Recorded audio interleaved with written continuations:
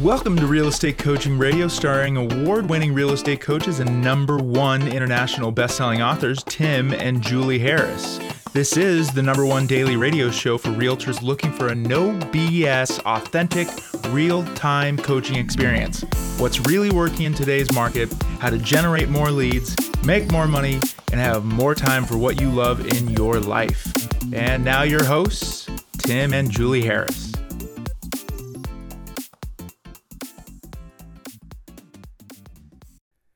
3, 2, 1, and we're back. And Julie, it is June the 23rd, and we have a really fun show for all of them. This is going to be, what do you think, a 2 or 3-parter? Probably 3, because I'm sure that we'll sprinkle it with coaching client stories, etc., to demonstrate our points. Right. So here's the topic, and here's the theme. So you didn't take the listing. Why not? So we're going to assume, as you go through this, these series of podcasts, that you've at least had the opportunity to take a listing. You've gone to a listing appointment. Maybe you followed our system. You set the listing yourself proactively.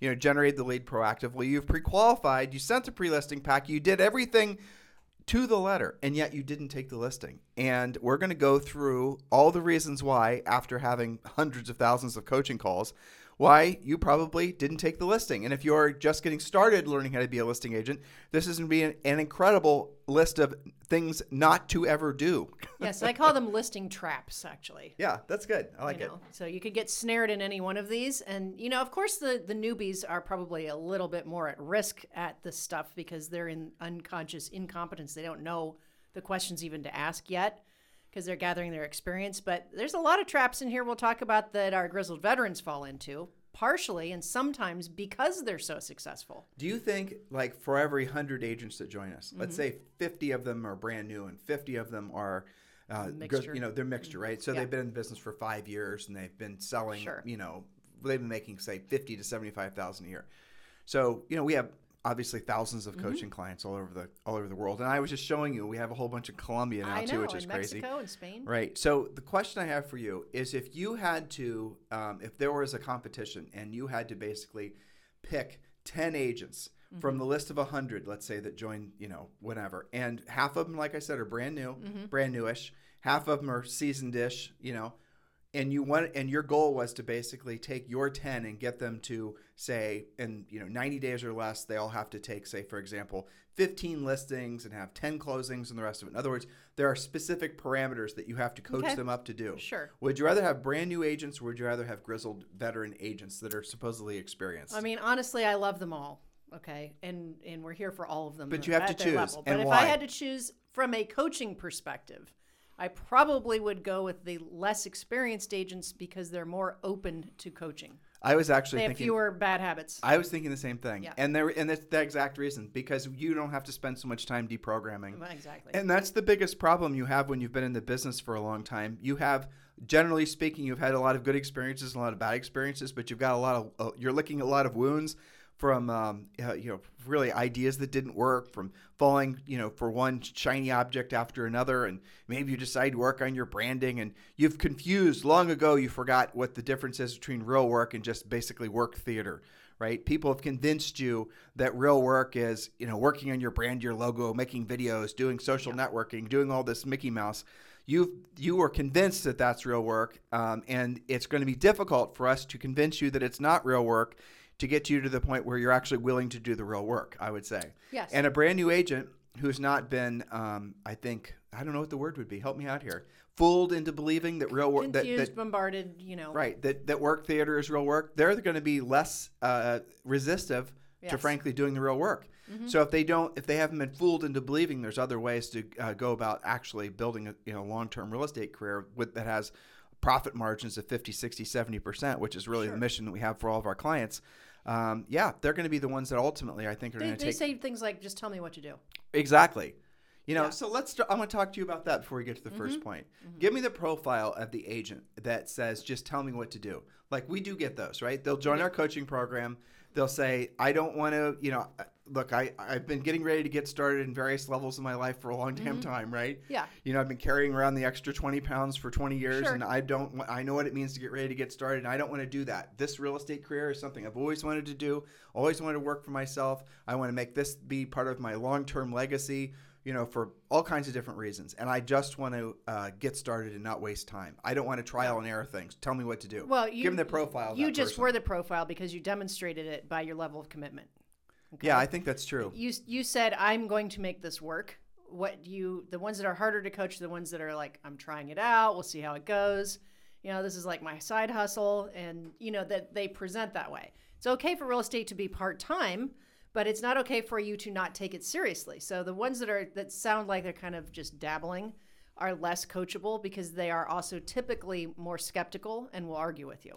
Well, you and I talked about this yesterday. Yeah. We went on our 6-mile sojourn yesterday around the property, right? Mm-hmm. And we are talking back and forth why it is that pretty much any sort of sales environment, whether it be there's essentially usually single digits of people that will succeed, let alone succeed at a high level. Sure. Like that 5%, will actually take the action. Right, Yeah. 3%, 5%. And then you and I were talking why that's true. Why are there so few people ultimately when everyone has essentially, you could argue that, let's set aside all the preconceived notions that people have about each other and about other people. You're not too fat, you're not too old, you're not too smart, you're not too dumb, you're not too this or the other thing, right? Because everyone at the end of the day has access to the same information, be it our coaching or you can find a great mentor and you can learn a lot of great things that way. So if the playing field is more or less level, right? It is because everyone has equal access. Right. And so why is it that only 3 or 5% of most people in any aspect of life become the top performers? Why? Because most people reach a certain stage in life, a certain existence, and they become comfortable there. That's the conclusion we came to. Mm-hmm. That's the short version. That's what Julie and I talked about for 90 minutes because we were trying to understand, there's been whole industries that have been created, right? The self-improvement industry and all these other things that are supposed to help you unriddle or essentially solve for what we just proposed. Why is it that so few people actually succeed at the highest level? And really at the end of the day, again, it's not lack of information. It's not lack of knowing what your big why is or not having your vision boards or your goals and all the rest of it. It's not lack of finding help because it's easy. It's what Julie said, and that's the conclusion we came to. And I'd really love to know what you guys think about that. Text me, and we'd love to continue this conversation because it really does cut through the BS, doesn't it? So at the end of the day, if you take those 100 people and you were to choose 10 that you're going to personally work with for the next 30 days, of the 10, there'll probably only be 1 or 2 that actually do it. For sure. Now, the others that don't do it, even if you give them the exact same information, they aren't going to do it just because they're comfortable, not just in their own situation, but I think ultimately they're experiencing a psychological complacency. And that's when you and I, that's what Julie and I were drilling down on in our long walk, is that what people do is when they have reached a certain level of financial, obviously stability, it's not even, wealth, it's just stability, where they have 60 to 90 days worth of cash flow coming in. But more importantly, everyone around them is exactly the same. Financially, everyone's the same. Everyone around them, give or take a little bit, and their family and their community and their neighborhood, everyone is basically the same. And so what happens is subconsciously, you fear the loss of that sense of community if you all of a sudden start to break free of that. It goes back to the whole crabs in a bucket story, right? You put a bunch of crabs in a bucket, and if one of the crabs tries to throw a claw over and pull itself out, then the other crabs are going to grab hold of it and pull it back in. And that's what happens a lot of times. Now, that's obviously a very visual way of thinking about it, but that's what happens, that we're all in a bucket of some variety, right? And we choose to stay in that bucket because we want it, because there's more security being amongst others that we perceive that are like us. And furthermore, and this is something also I think that's very, this surprises a lot of people. When you start becoming successful, if you give yourself the opportunity to be of service to a lot of people to the point where you start to accumulate success in a meaningful way, you start to accumulate wealth, let alone maybe you get rich where your money works for you and you no longer work for your money. You think that all your friends and your family are going to celebrate your ascension, and that's not true. And what you'll experience, and unfortunately this is true, a lot of people will reject you. And a lot of you know that because you've already experienced little jabs from your ascension, from actually becoming more successful. People start to say things like, don't forget where you're from, and stop and smell the roses. And there's so many different little innocuous, helpful, wink, wink things that people will say to you. And where oftentimes a lot of the subversive advice comes from is from the people who should know better than saying those things to you in the first place. But most importantly are your friends and your family. They're the ones that are going to be oftentimes the least supportive in the most meaningful of ways of your success because they feel you're rejecting them. Can you explain that, Julie? Well, yeah, and they probably would not express it that way, but that's how they're feeling, right? Because you're the crab that's getting out of the bucket, and they're not sure quite how to process that. Does that mean that you must not be happy with the rest of your situation? Why are you not? Why is this not good enough for you, right? And so because they're not used to digesting that information, most people, and those of you who do real estate transactions are quite clear on this, most people's default is to go negative, unfortunately. It's not to automatically be supportive. It's something, it must be wrong with me or, Well, where's that negative come from? The negative comes from fear of no longer being in the tribe, right? Yeah. The negative comes from fear of no longer feling like you're in your protective little cocoon. You feel rejected a little bit. Right. You feel rejected. And again, these are the types of, when Julie and I were trying to think, okay, how can we be even taking our own coaching business and what we say and how we say it and our coaches, how can we get everyone to go to the next level? How can we actually help our clients break through to realize that they can be one of those 2 or 3% that actually succeed at the highest level? And so again, if you give everyone the same information, if you give everyone the same, everything is identical. Everyone starts out, when you join a coaching program, everything is the same. And yet we know that statistically over time, there'll be 5 or 6% of those folks that become top producers. Some of the biggest producers in the country are current or past Tim and Julie Harris coaching clients. Fact. It's true. And on Bravo TV show, some of those people that Tim and Julie Harris coaching clients. Biggest brokers, Tim and Julie Harris coaching clients. And we've been in this business for a long time. So when you're doing anything for a long time, you're going to, that's how it goes, right? You're decent at it. Otherwise, you're not going to be in business for a long time. Well, so why is it that those people succeeded at the highest level? And the reason I think ultimately really comes down to is the environment that they're in was probably not conducive as they started to achieve success, but they were smart enough, or maybe it's not even smart. They were ambitious enough, let's say, to be willing to look for a new group of people to attach themselves to, right? In other words, they started changing their environment. Maybe it wasn't physically. Maybe they didn't move out of their community. Maybe what they did is they started reading different books and exposing themselves to new ways of thinking. So that, in essence, those virtual relationships became, as I know you want to say, they're masterminds, in essence, as Napoleon Hill says.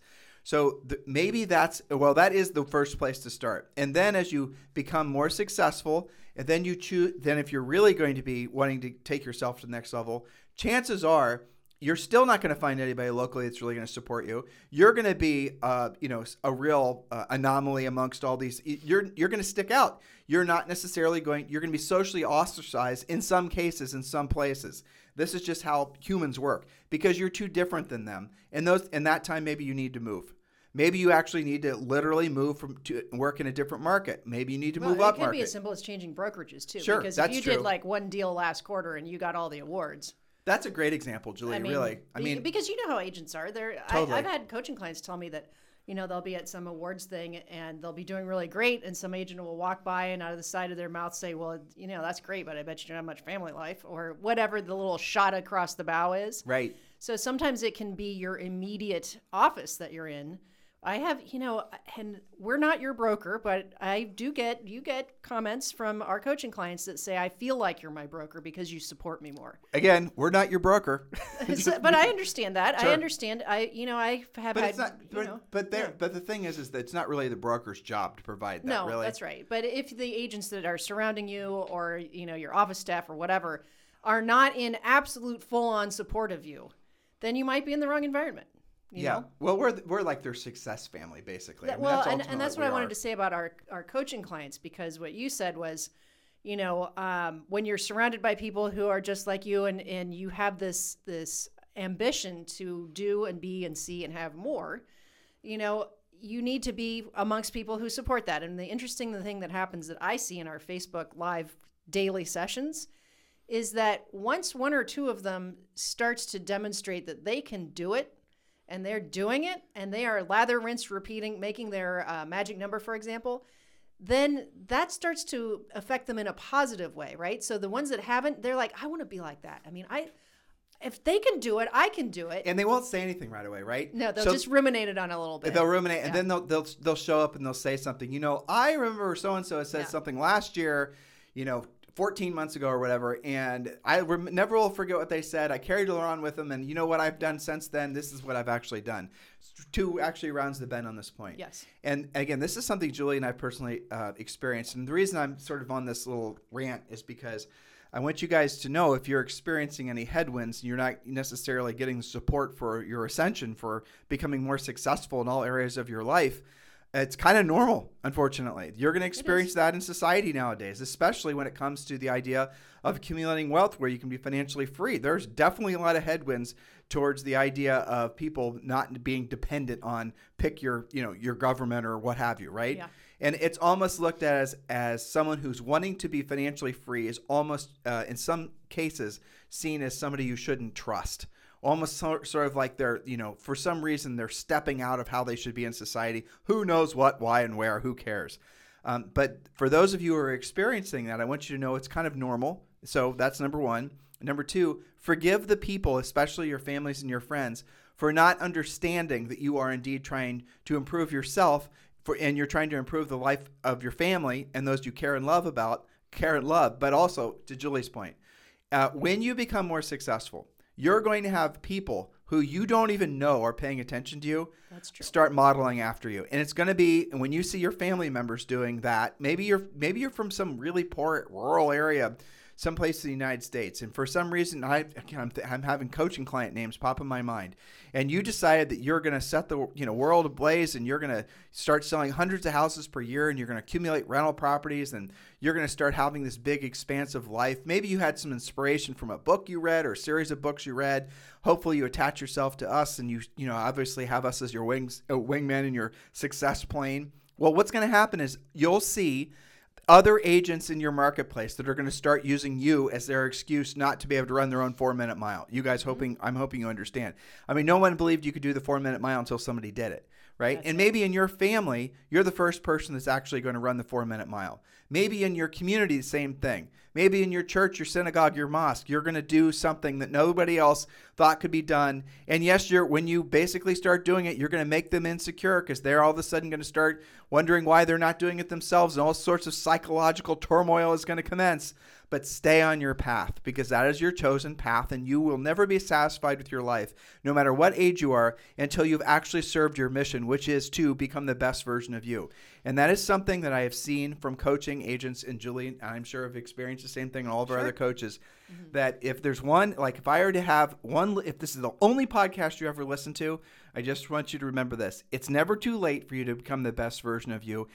You're never too young to start, and you're never too old to start. Right? Just start. And if you're at some place where you're finding yourself, you're comfortable and you're complacent and you're not improving your life and you've been slowly gaining weight and you're just oh my gosh, hearing Julie and I is making you a little insecure. You don't like feeling insecure. So your ego is going to shut us down. It's going to stop listening, right? Your ego is going to stop actually allowing you to internalize the thoughts that we're hoping that you're going to have as a result of hearing this.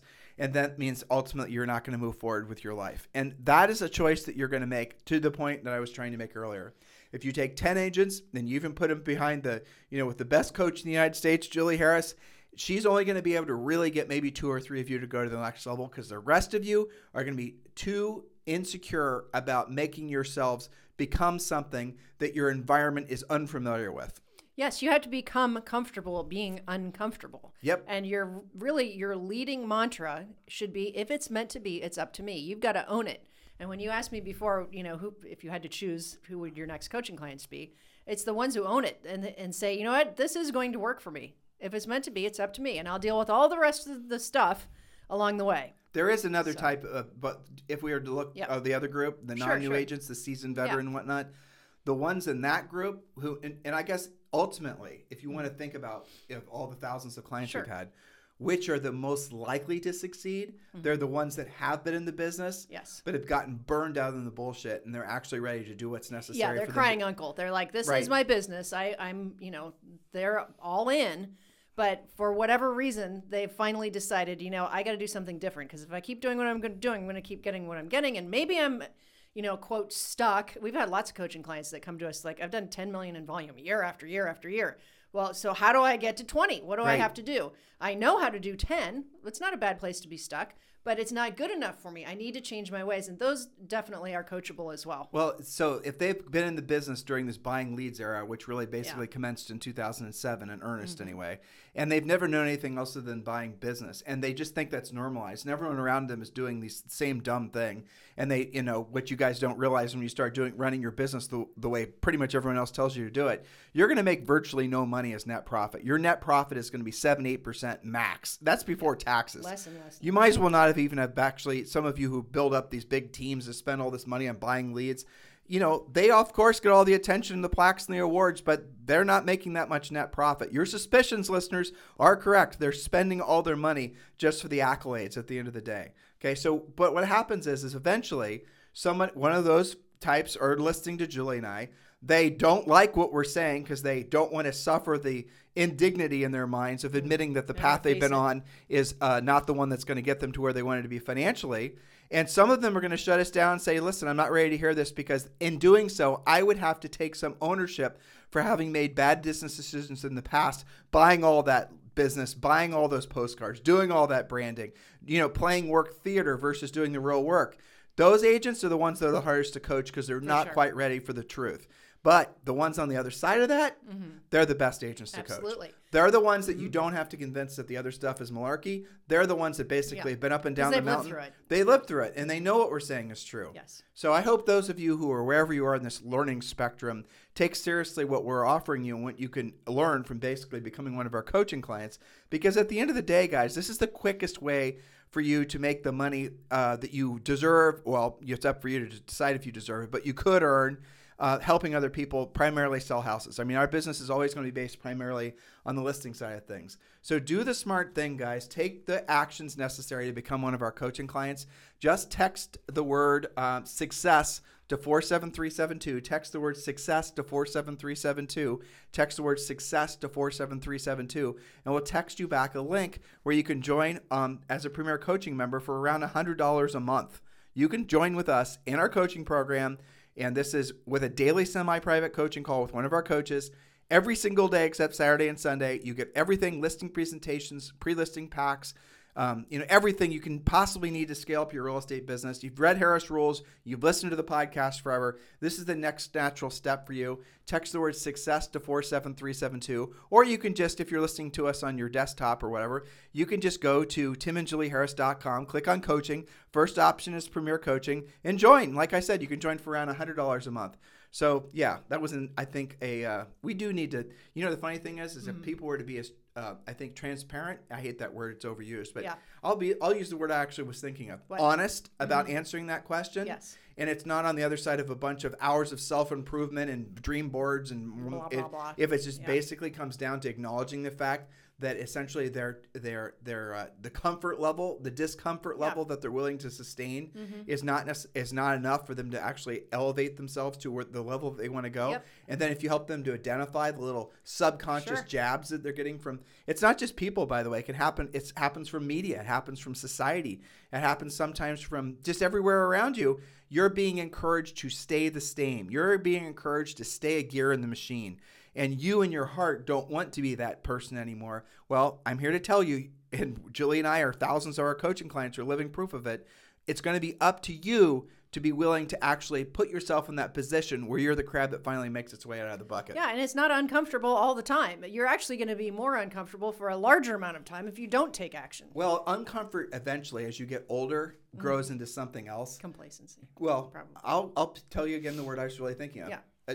Quiet despair. Yeah. Because what happens as you get older, when you haven't done the things in your life you know you could have done, those thoughts and those emotions don't go away. They're still there. The inner desire to have been and done something else with your life or other things in your life, but you didn't do it because, and that you now are looking back. Building that story. Right. Yeah. You're looking back and you're realizing that the reasons that you didn't do those things, again, especially when you're being completely honest with yourself and you're being introspective, those reasons, you're going to be incredibly disappointed with yourself about having allowed to determine your results. No, but it doesn't have to be that way. It doesn't. Take action today. And the best stories I like personally from coaching clients are the ones where they're like in their 60s and their 70s. Yeah. Didn't we have, I was going to ask you this.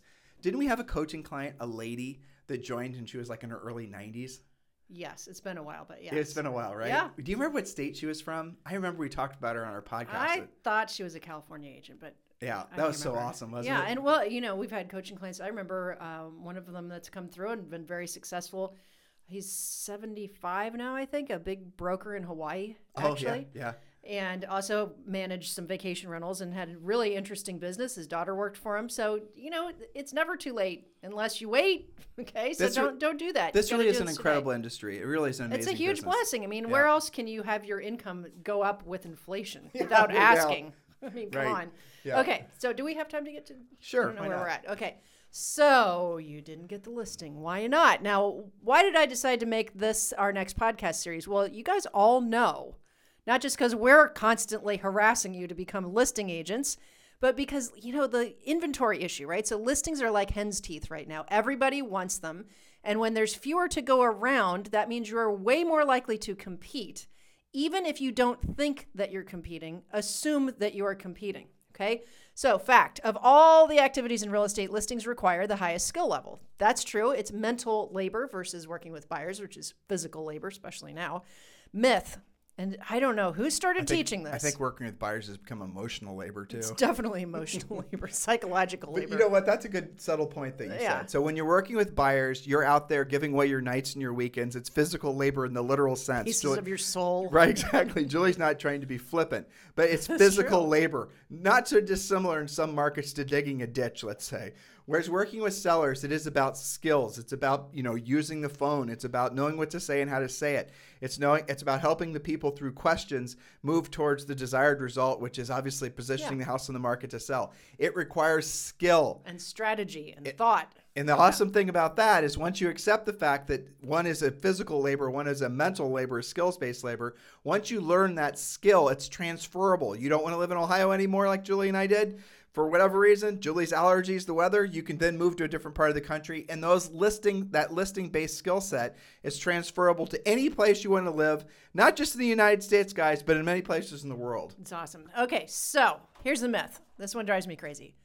People are out there, they're not even coaches, trainers, office managers, brokers, whatever, who are teaching you that it's okay and that you can expect to list maybe 50% of what you go on in terms of listing appointments versus listings taken. Now, here's a fact, which I hope is true for most of you. You wouldn't accept a grade of 50% from your kids, so why do you think it's acceptable for you? So let's take a look at the top 10 reasons agents don't walk away with signed paperwork on the listing appointment. So whoever, I know it's still out there, whoever's got that in your head, well, just expect to take half of it. That's so lame. Why do you think people say that? Well, I think a lot of people, maybe that's been their experience. Well, because they never got the skill, so they make it okay for everybody else. Well, and they don't know how to coach you to do better.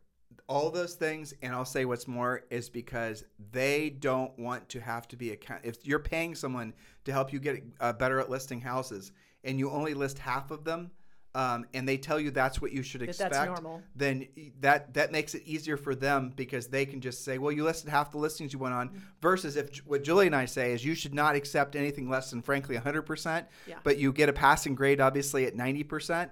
And our system is, I'm not going to guarantee in every market and every condition it's going to get you that result. But generally speaking, if you follow our system, you're going to do exceedingly well, a hell of a lot better than 50%.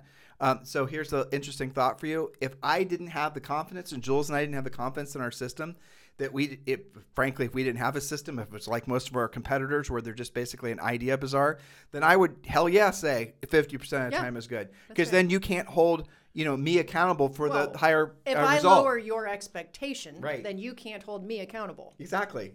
There you are. Like if you went into a restaurant and they said, yeah, well, and the slogan was 50% of the time we won't give you food poisoning. And you walk out of the restaurant and you're like, okay, well, let's see. Let's give it a few hours. And hot damn, I'm not sick. Yeah, 50% of my heart surgeries you end up living. I'm going back there. Bring it on. Okay, here's another fact. Listing agents make more money and have more solid businesses and more free time than buyer's agents.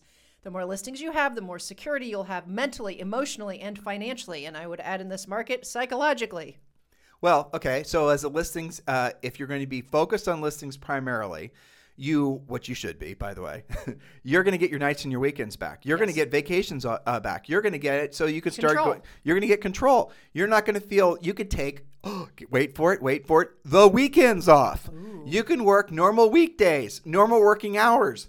You don't have to basically be beholden to buyers. When you're working with buyers, you are working when they're not working, which means you're going to be working when, frankly, you'd rather be spending time at the beach or with your family at the softball teams. What burns people out is working with buyers because you're seeing and feeling the turmoil, the conflict between not spending time doing the things that you are obligated to do as a human and not earning money. It's a conflict. You don't get that from the listing side of the business if you run your business the way we prescribe in our coaching program. Yeah, so last fact, just to drive the point home, and then we're going to start, we'll do one of the top reasons they don't walk away with listings.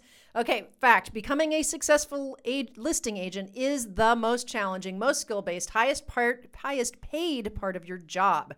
Not becoming great at this is actually a liability to your career. So make the commitment to learn the most important part of your job as a real estate professional, and that is being the listing agent. You know, we have most of our coaching clients, I have to say, get to the point where they're so successful at listing houses, they just stop working with buyers altogether. This is true. And they'll henpeck, and this is the way we did in our career, in our businesses. You and I basically were, at some times we had, we had at one point close to 100 active listings, which is batshit crazy, but we did. Yep. But we were real comfortable around 30 to 40 listings. Yes. Sometimes it would drop around to 15, but right on 30 we were good. Perfect. Yep. Because we knew what our magic number was. We knew the certain number would sell and the average commission. It became predictable. It became predictable, right. And we didn't want to work buyers anymore, but we would still work certain buyers. And the criteria is very simple. Ideally, they're going to spend a lot of money. Ideally. So it makes it really worth your time. You like them. Yes, so they're not non-competitive. They're non-competitive, and if you're listing their house, and you're working with them on the buy side, well, that's an advantage as well. Now, what we did have buyers agents when we quickly realized that buyers agents was an exercise in futility, assuming your goal was profit. And this was back in the 90s. It was very difficult to make profit off buyers agents back then, even. When we got rid of all of them and we decided to no longer have buyer's agents, and Julie and I had the epiphany, why don't we just start referring out the buyer leads we get from all these listings to independent agents who love working with buyers, and there's lots of them. That's right. And we started making more net profit off the referral fees than we ever did having the agents work for us as part of our team. Now, our braggable numbers went down because normally when you have a team, one of the biggest reasons people do buyer agent teams is if that buyer agent happens to sell 10 houses in a year and you've got 10 agents that are doing that, you've just increased your production by over 100 units. And that makes your numbers look good. Doesn't mean you made any profit. So you're doing it not for business reasons, you're doing it for ego reasons. That's not a business way of thinking. That's right. You know what a large chunk of our coaching is right now is coaching agents who have previously been very heavy with buyers, who recognize their listing track. They are getting listings. They're building their magic number while they're still dealing with buyers. It's a time management thing that we're helping them with, right? Because there is a transition into being able to refer your buyers to referral agents. For sure. But that's a big part of what we do. Yeah. And that's all right. Okay, so top 10 reasons that maybe you didn't actually take the listing that you thought you were going to. Number one, and this is by and large a grizzled veteran mistake, but anybody can make it. You assumed that it was yours and you were lazy in your presentation. You took the business for granted. This manifests in several different major mistakes. You showed up late, or you didn't give a real presentation, or maybe it was a lack of pre-qualifying questions. You didn't look professional. You didn't act professional. You weren't careful about price. Right. Some other mistakes are things like rescheduling and not looking or sounding your best. So a lot of this is the grizzled veteran with a repeat client or somebody in their center of influence. Or even a family member. Even a family member, and you're just far too assumptive.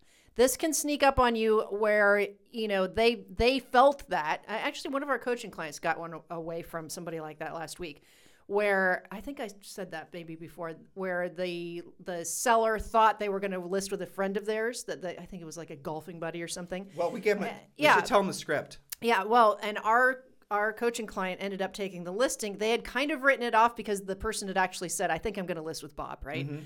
And then he got the call and he said, Bob came over and I'm just not comfortable listing with him. He didn't even really price the house. And you've been following up with me so much. I think maybe it's time that we met. I was so proud of them for doing that. So here's the conversation outline, aka script that we teach you in the coaching program, and I'm not going to get this perfectly, so that's okay. But here's the gist of it, and this will happen in your listing career. You're going to be sitting across you're pre-qualified somebody. And maybe they said that you're competing against 2 other agents, and you get there and you're the last agent there. You're following our listing presentation exactly, but sure enough, someone else snuck in that's going to come in after you, and it's their Bob who just got his license, or Betty that they knew in high school who they didn't even know sold real estate. They feel emotionally obligated to give this person a shot, or even tighter, it's going to be a family member. And so here's what we teach you guys to say in the coaching in the coaching program. And again, for those of you who have been in our coaching program, you're going to be pissed when I get the script wrong. But this is the gist of it. We want you to tell them a story, and this actually happened to yours truly when going on a listing appointment. But you can use this story, condense it into your own for your own use, right? So Julie just said to me, I'm gonna my neighbor down the street is going to list a house. I'm sorry. She's a friend from high school. She has a real estate license. She found out I was putting my house for sale. I've decided I'm going to list the house with her, or I'm thinking of listing the house with her. Mm-hmm. And then here's what you're going to say. Julie, can I tell you why? I appreciate the fact if you feel obligated to list with your friend. Sure. Can I tell you why that might not be the greatest of ideas for you? Why is that?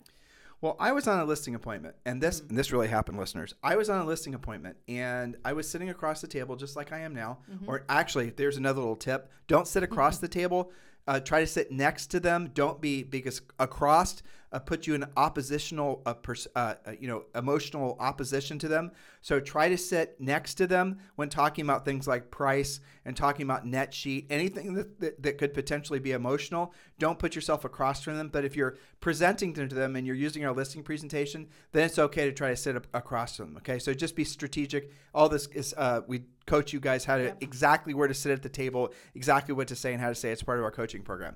All right, so I'm talking with a gal, and I'm going to guess. I'm terrible at guessing ages, but I'm going to guess she was probably 80 years old. And she had a beautiful house to sell. She had another house she'd already selected that she was going to move into, a condo, if I remember correctly. And so I'm sitting there, and I thought I was going there to get the listing. I answered all of her questions, and the listing paperwork was on the table, and she was about to sign it. And then she said to me, my neighbor down the way is Betty, and I've known Betty since high school, and she has a real estate license. I sit next to her at church, and I'm not gonna put a bunch of pressure on her to throw Betty, her best friend from high school, under the bus. And I stopped, and I put my hand on the paperwork, and I assumed that she was going to escort me to the door. And I said, so I assume you're going to be listing with your friend then. Again, I know that's not the greatest of objection handling scripts, guys, but the point was this really did happen, and this is what she said, and this became my objection handling script. Ready? Yes. All right. So I said to her that, and I was being really nice and respectful, And so this, I'll never forget this. I remember. All right, so she gets up from her table. She's sitting basically across from me, not really across, but I mean it was a round table, but you guys get the idea. So she gets up. She's a small little, Julie size, pipsqueak, and she gets up from the table, and she not stands all the way up, just leans on the table, leans forward, puts the glasses down on the bridge of her nose, leans towards me like I don't know, like she's about to get punched. I mean, really, she got real close to me, like face. She definitely wasn't being COVID. You know what I'm saying? Right. Okay, so she got within probably 6 inches of me, and she looked at me in the eye and she said, "Hell no, honey, I want someone I can yell at." I know, it was so funny. But the point is accountability, isn't it? Right. But so from that, I used that to whenever I was to tell a story. So whenever I was in another listing appointment where someone was thinking about listing with a friend or a family member, I would tell that story, and everyone always laughs, right? And then, but the point is what she was thinking was she doesn't want to mix her business and personal relationships. Yeah. And Mr. and Mrs. Seller, you might not want to either, because here's a fact: there are going to be potentially things that come up in the sale of your property, which are going to be, things you don't necessarily want your friend or your family member knowing about. Financial things, or maybe there's some personal stuff.